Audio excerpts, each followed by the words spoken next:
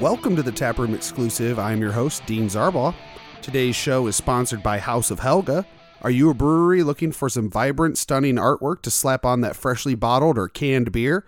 Or maybe you're starting a brewery and need help coming up with a logo. If so, contact House of Helga for all your design needs. They've worked with Masthead, Streetside, and yours truly here at the Taproom Exclusive.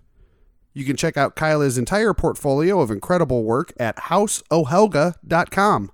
On today's show, I chat with the founder and brewer of Noble Beast, Shaun Yasaki, about their Evil Motives IPA. But first, a taste of what's going on in the craft beer world with this week's Tasting Glass, brought to you by Northeast Ohio Craft Brewery News.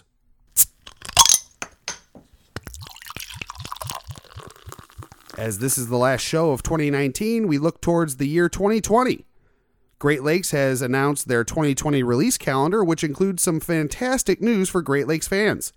First is that their wildly popular Mexican Lime Lager will be available all year round in 12-pack cans. Plus, Dortmunder is finally seeing some can love also. Be on the lookout for Dortmunder in 12-ounce and 16-ounce cans hitting shelves soon. Beerwolf Dunkelweizen and Siren Shore's Passion Fruit Saison join the legendary Series 4-packs, and a trio of new limited release bottles will join their portfolio as well. A Hazy IPA, which will release in March, a Lemon Hefeweizen, which will release in April, and a Smash Single Malt and Single Hop IPA, which will see a June release. This is exciting news for Great Lakes, and I can't wait to try all the new beers and see the new packages on the shelves. For more information on these beers, go to greatlakesbrewing.com.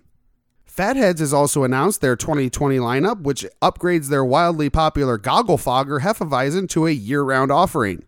They will do another batch of special operations, this time in collaboration with Three Floyds. Proceeds will benefit the armed forces, and for a full list of Fatheads releases, check out their Facebook page. Being the end of the year, beer writers Mark Bona and Rick Arman have released their top 5 beer stories from 2019. You can check out Mark's top 5 at cleveland.com, and Rick's top 5 can be read at beaconjournal.com. And rather than do a top 5 beer stories myself for 2019, I just want to take a moment here to thank everyone who takes the time to listen, share, and support this show. I couldn't do this show without all of you wonderful fans, and I want to thank you for making 2019 a huge year for the Taproom Exclusive.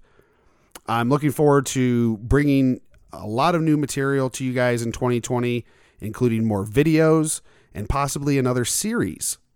This one will be videotaped, and we have a couple ideas, me and some brewers, for some really cool things that I hope to be able to bring you in 2020. And I honestly couldn't be doing any of this without you guys, and I really want to thank you again. And please stay tuned for some great things that are coming to you in 2020. I promise you won't be disappointed. Thank you for supporting the Taproom Exclusive. I really can't emphasize that enough. And with that will close out this year's Tasting Glass, sponsored by Northeast Ohio Craft Brewery News. My interview with Shaun Yasaki from Noble Beast in Cleveland, Ohio, is up next. All right, welcome back to the Taproom Exclusive. I am here with Shaun Yasaki at Noble Beast. We have moved on to what I consider to be one of the really underrated IPAs in this city, which is the Evil Motives. Really nice, classic West Coast style, nice bitterness, really easy drinking.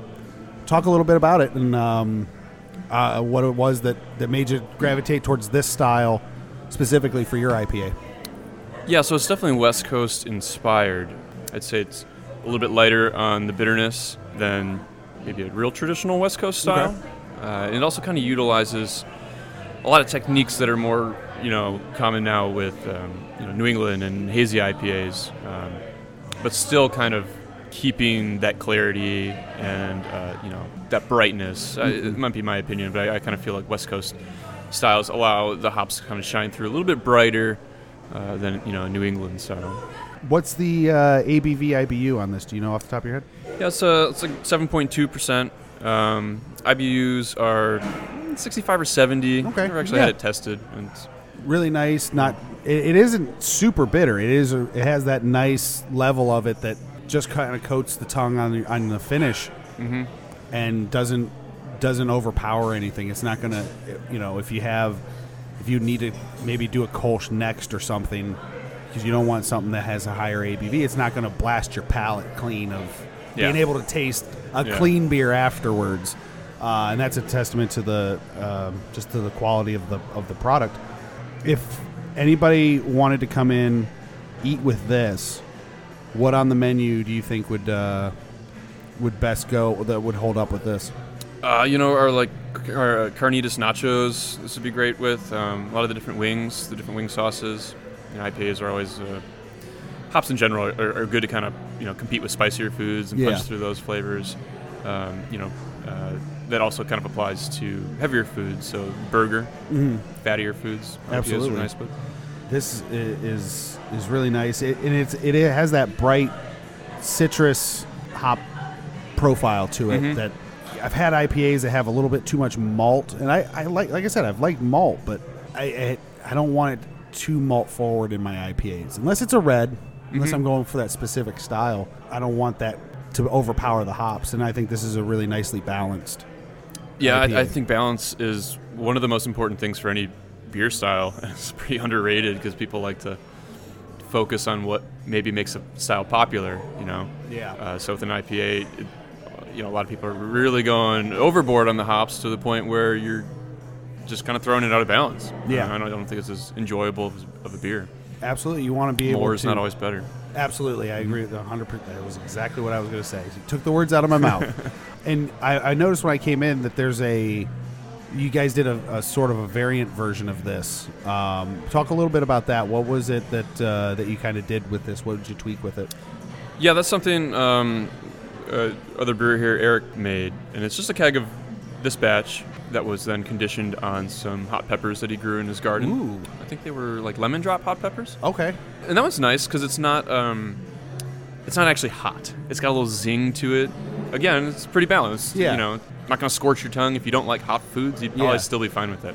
You're getting that little bit of zing, and the pepper flavor comes through. Would you say like a smokiness almost, sort of, or? No, they were fresh peppers. Okay. So they weren't like like an ancho that's been smoked or anything. I don't think it's hot. I think zing kind of, it's that little zing on the back of your tongue kind of describes it well. Yeah, that's what I like is when because I don't generally do a ton of spicy stuff, but I do like it in a beer because the nicely balanced ones don't strike the palate. They just kind of coat the tongue or kind of that back of the throat. And that's a nice combination. That's a nice level to be at. If I wanted something that's going to just be just pepper, I would just eat a pepper or something. I want to be able to taste the beer underneath it too. And I think that's a hard balance to strike in making anything with peppers. And I think, would you agree that that's why you don't see a lot of places doing it? Yeah, and it's just polarizing. It's a polarizing ingredient. Yeah. A lot of people are going to see that and just, I don't like hot foods. I'm not going to get that. So it'd be a tough thing to sell a full batch of. But it's fun to play around with, one keg at a time. Oh yeah, that's what the fun thing about having kind of doing those smaller batches or like a half batches. You can play around, see what works, see what doesn't, and you're not having to commit to the whole 10, the 10 barrel batch or whatever, and then worry about having to get rid of it. I think that's IPAs, like you were saying with food, that give and take with the spice, and I think doing that in the beer itself is really interesting too.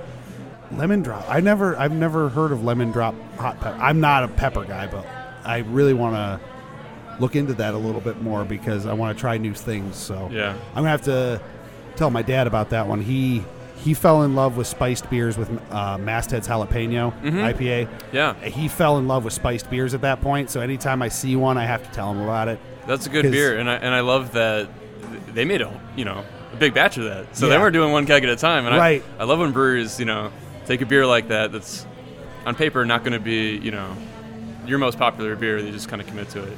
That smoked lagers, things like that. Yeah, absolutely. That's what I love. What was yours for the Cleveland Beer Week? What style did you guys do? For the collaboration? Yeah. Oh, that was the pizza beer. You were on the pizza one. Okay, I couldn't remember if you were on that one or not. I tried that at Brewseum, and again, one of those things that on paper, you look at it and you're like, okay, but then when you try it, you're like, oh, wow, like this is really good. Yeah. I was really surprised at how well it turned out. because it was one of those for me that when I heard it, I was like, okay, I love pizza. I love beer. I have never thought about mixing the two. But when somebody told me like pizza combos and pizza rolls were like what the flavors they were getting off it, I was like, I have to try that. And it's just, again, one of those things that theoretically shouldn't work, but really did. And I think that was that was kind of the talk of Cleveland Beer Week with that beer. Well, that's like kind of the point. So, like, obviously it's a novelty beer. It's fun. So when we were all getting together and meeting, trying to decide what kind of styles we're going to do, like fall-style beers are getting thrown out. Yeah. And pizza beer was not my idea, but what I pushed the conversation to was to do something that people want to get in line for and try. Absolutely. Whether or not it's, a daily drinker or not, but, like, it's a big event. Yeah. The idea is to sell tickets, to get people interested, and then do something fun. The pizza beer was Matt Cole's idea. That's what I heard. So we went with it, and my big contribution was a little bit of smoked malt in the grain. I'm always pushing for those smoky beers. You do a lot of those smoky beers. That I really appreciate that, because that's something that I didn't normally gravitate to, but have learned to really appreciate more. And I like that I can get that around here. I was talking to Vaughn at Bruseum, and he was like, yeah, Matt was just in the meeting going, pizza beer. And I was like, okay, I guess we're doing a pizza beer. Yeah, it was fun. But it sounded like it was a really fun time, and I wish I could have been a fly on that wall.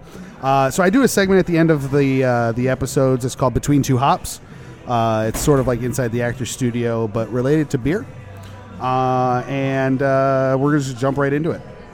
What is your favorite style of beer to brew and to drink? You can be separate. Two different answers here. If you want. They could be the same thing. I don't know.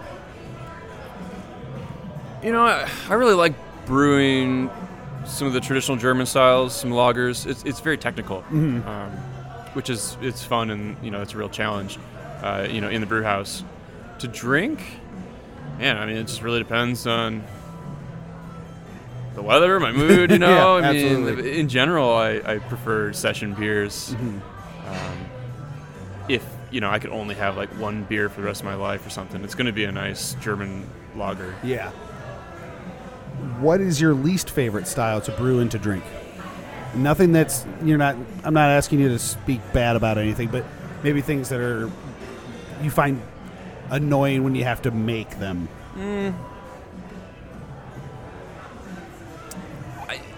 I wouldn't say that there's necessarily one style that's always annoying, but sometimes when you're trying to, like, for example, the nitro oatmeal stout we have on tap. I just keep adding more oats to that recipe. That's kind of the idea, it gets a new name every time. We kind of hit a wall this time where it was just a disaster of a brew day, and the whole thing was just oatmeal. You're trying to remove liquid from oatmeal. Right. It was a mess. I had to reset the bed like 4 or 5 times. We couldn't collect all the wort we needed. So those brew days, those are the ones where you're like, why did I do this? Yeah, absolutely. I can only imagine.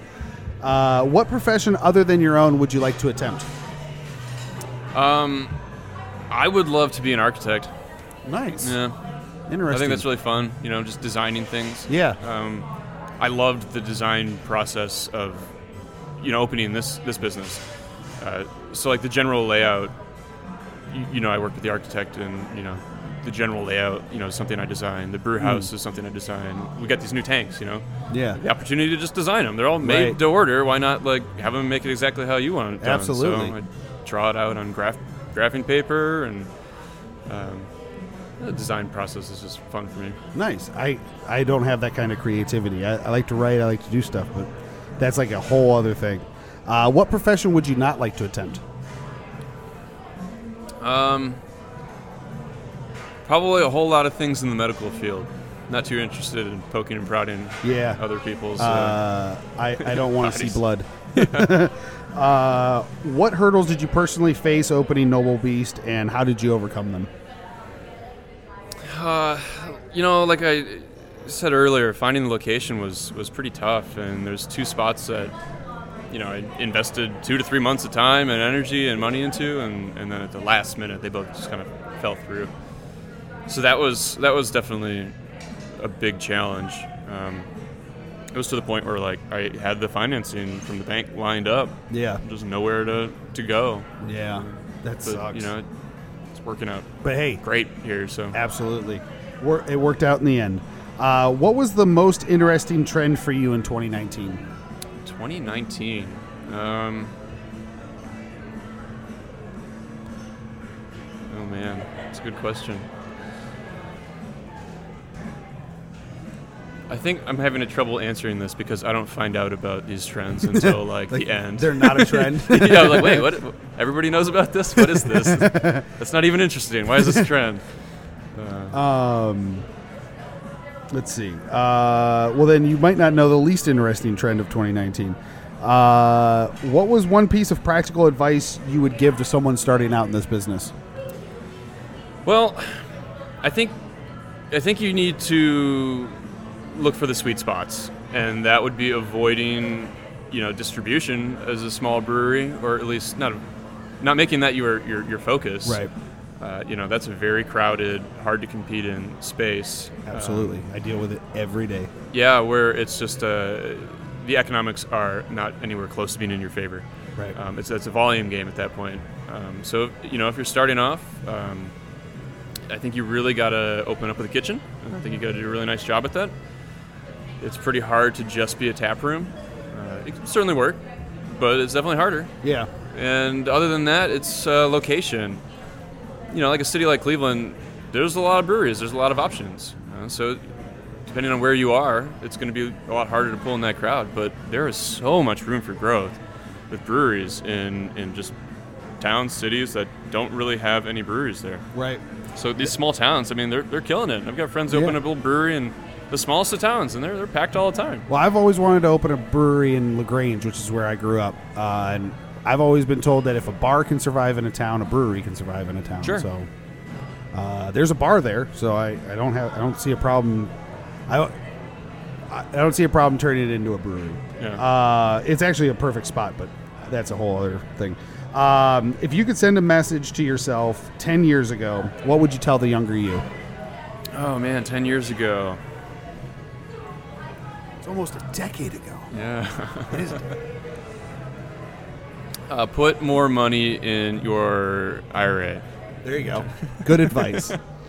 And the last question, what or who has been the biggest influence on your brewing career? Oh, that one's easy. That'd be Matt Cole from Fatheads. That's where I started. I was not a super experienced home brewer. He gave me an opportunity there. I spent 2.5 years at the brew pub in North Olmsted.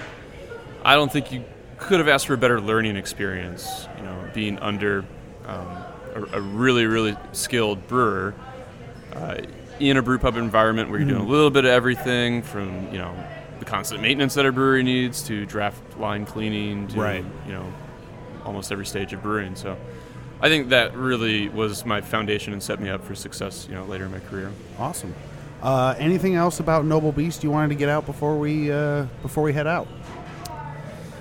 Hey, just if you haven't been here, come on down and check us out.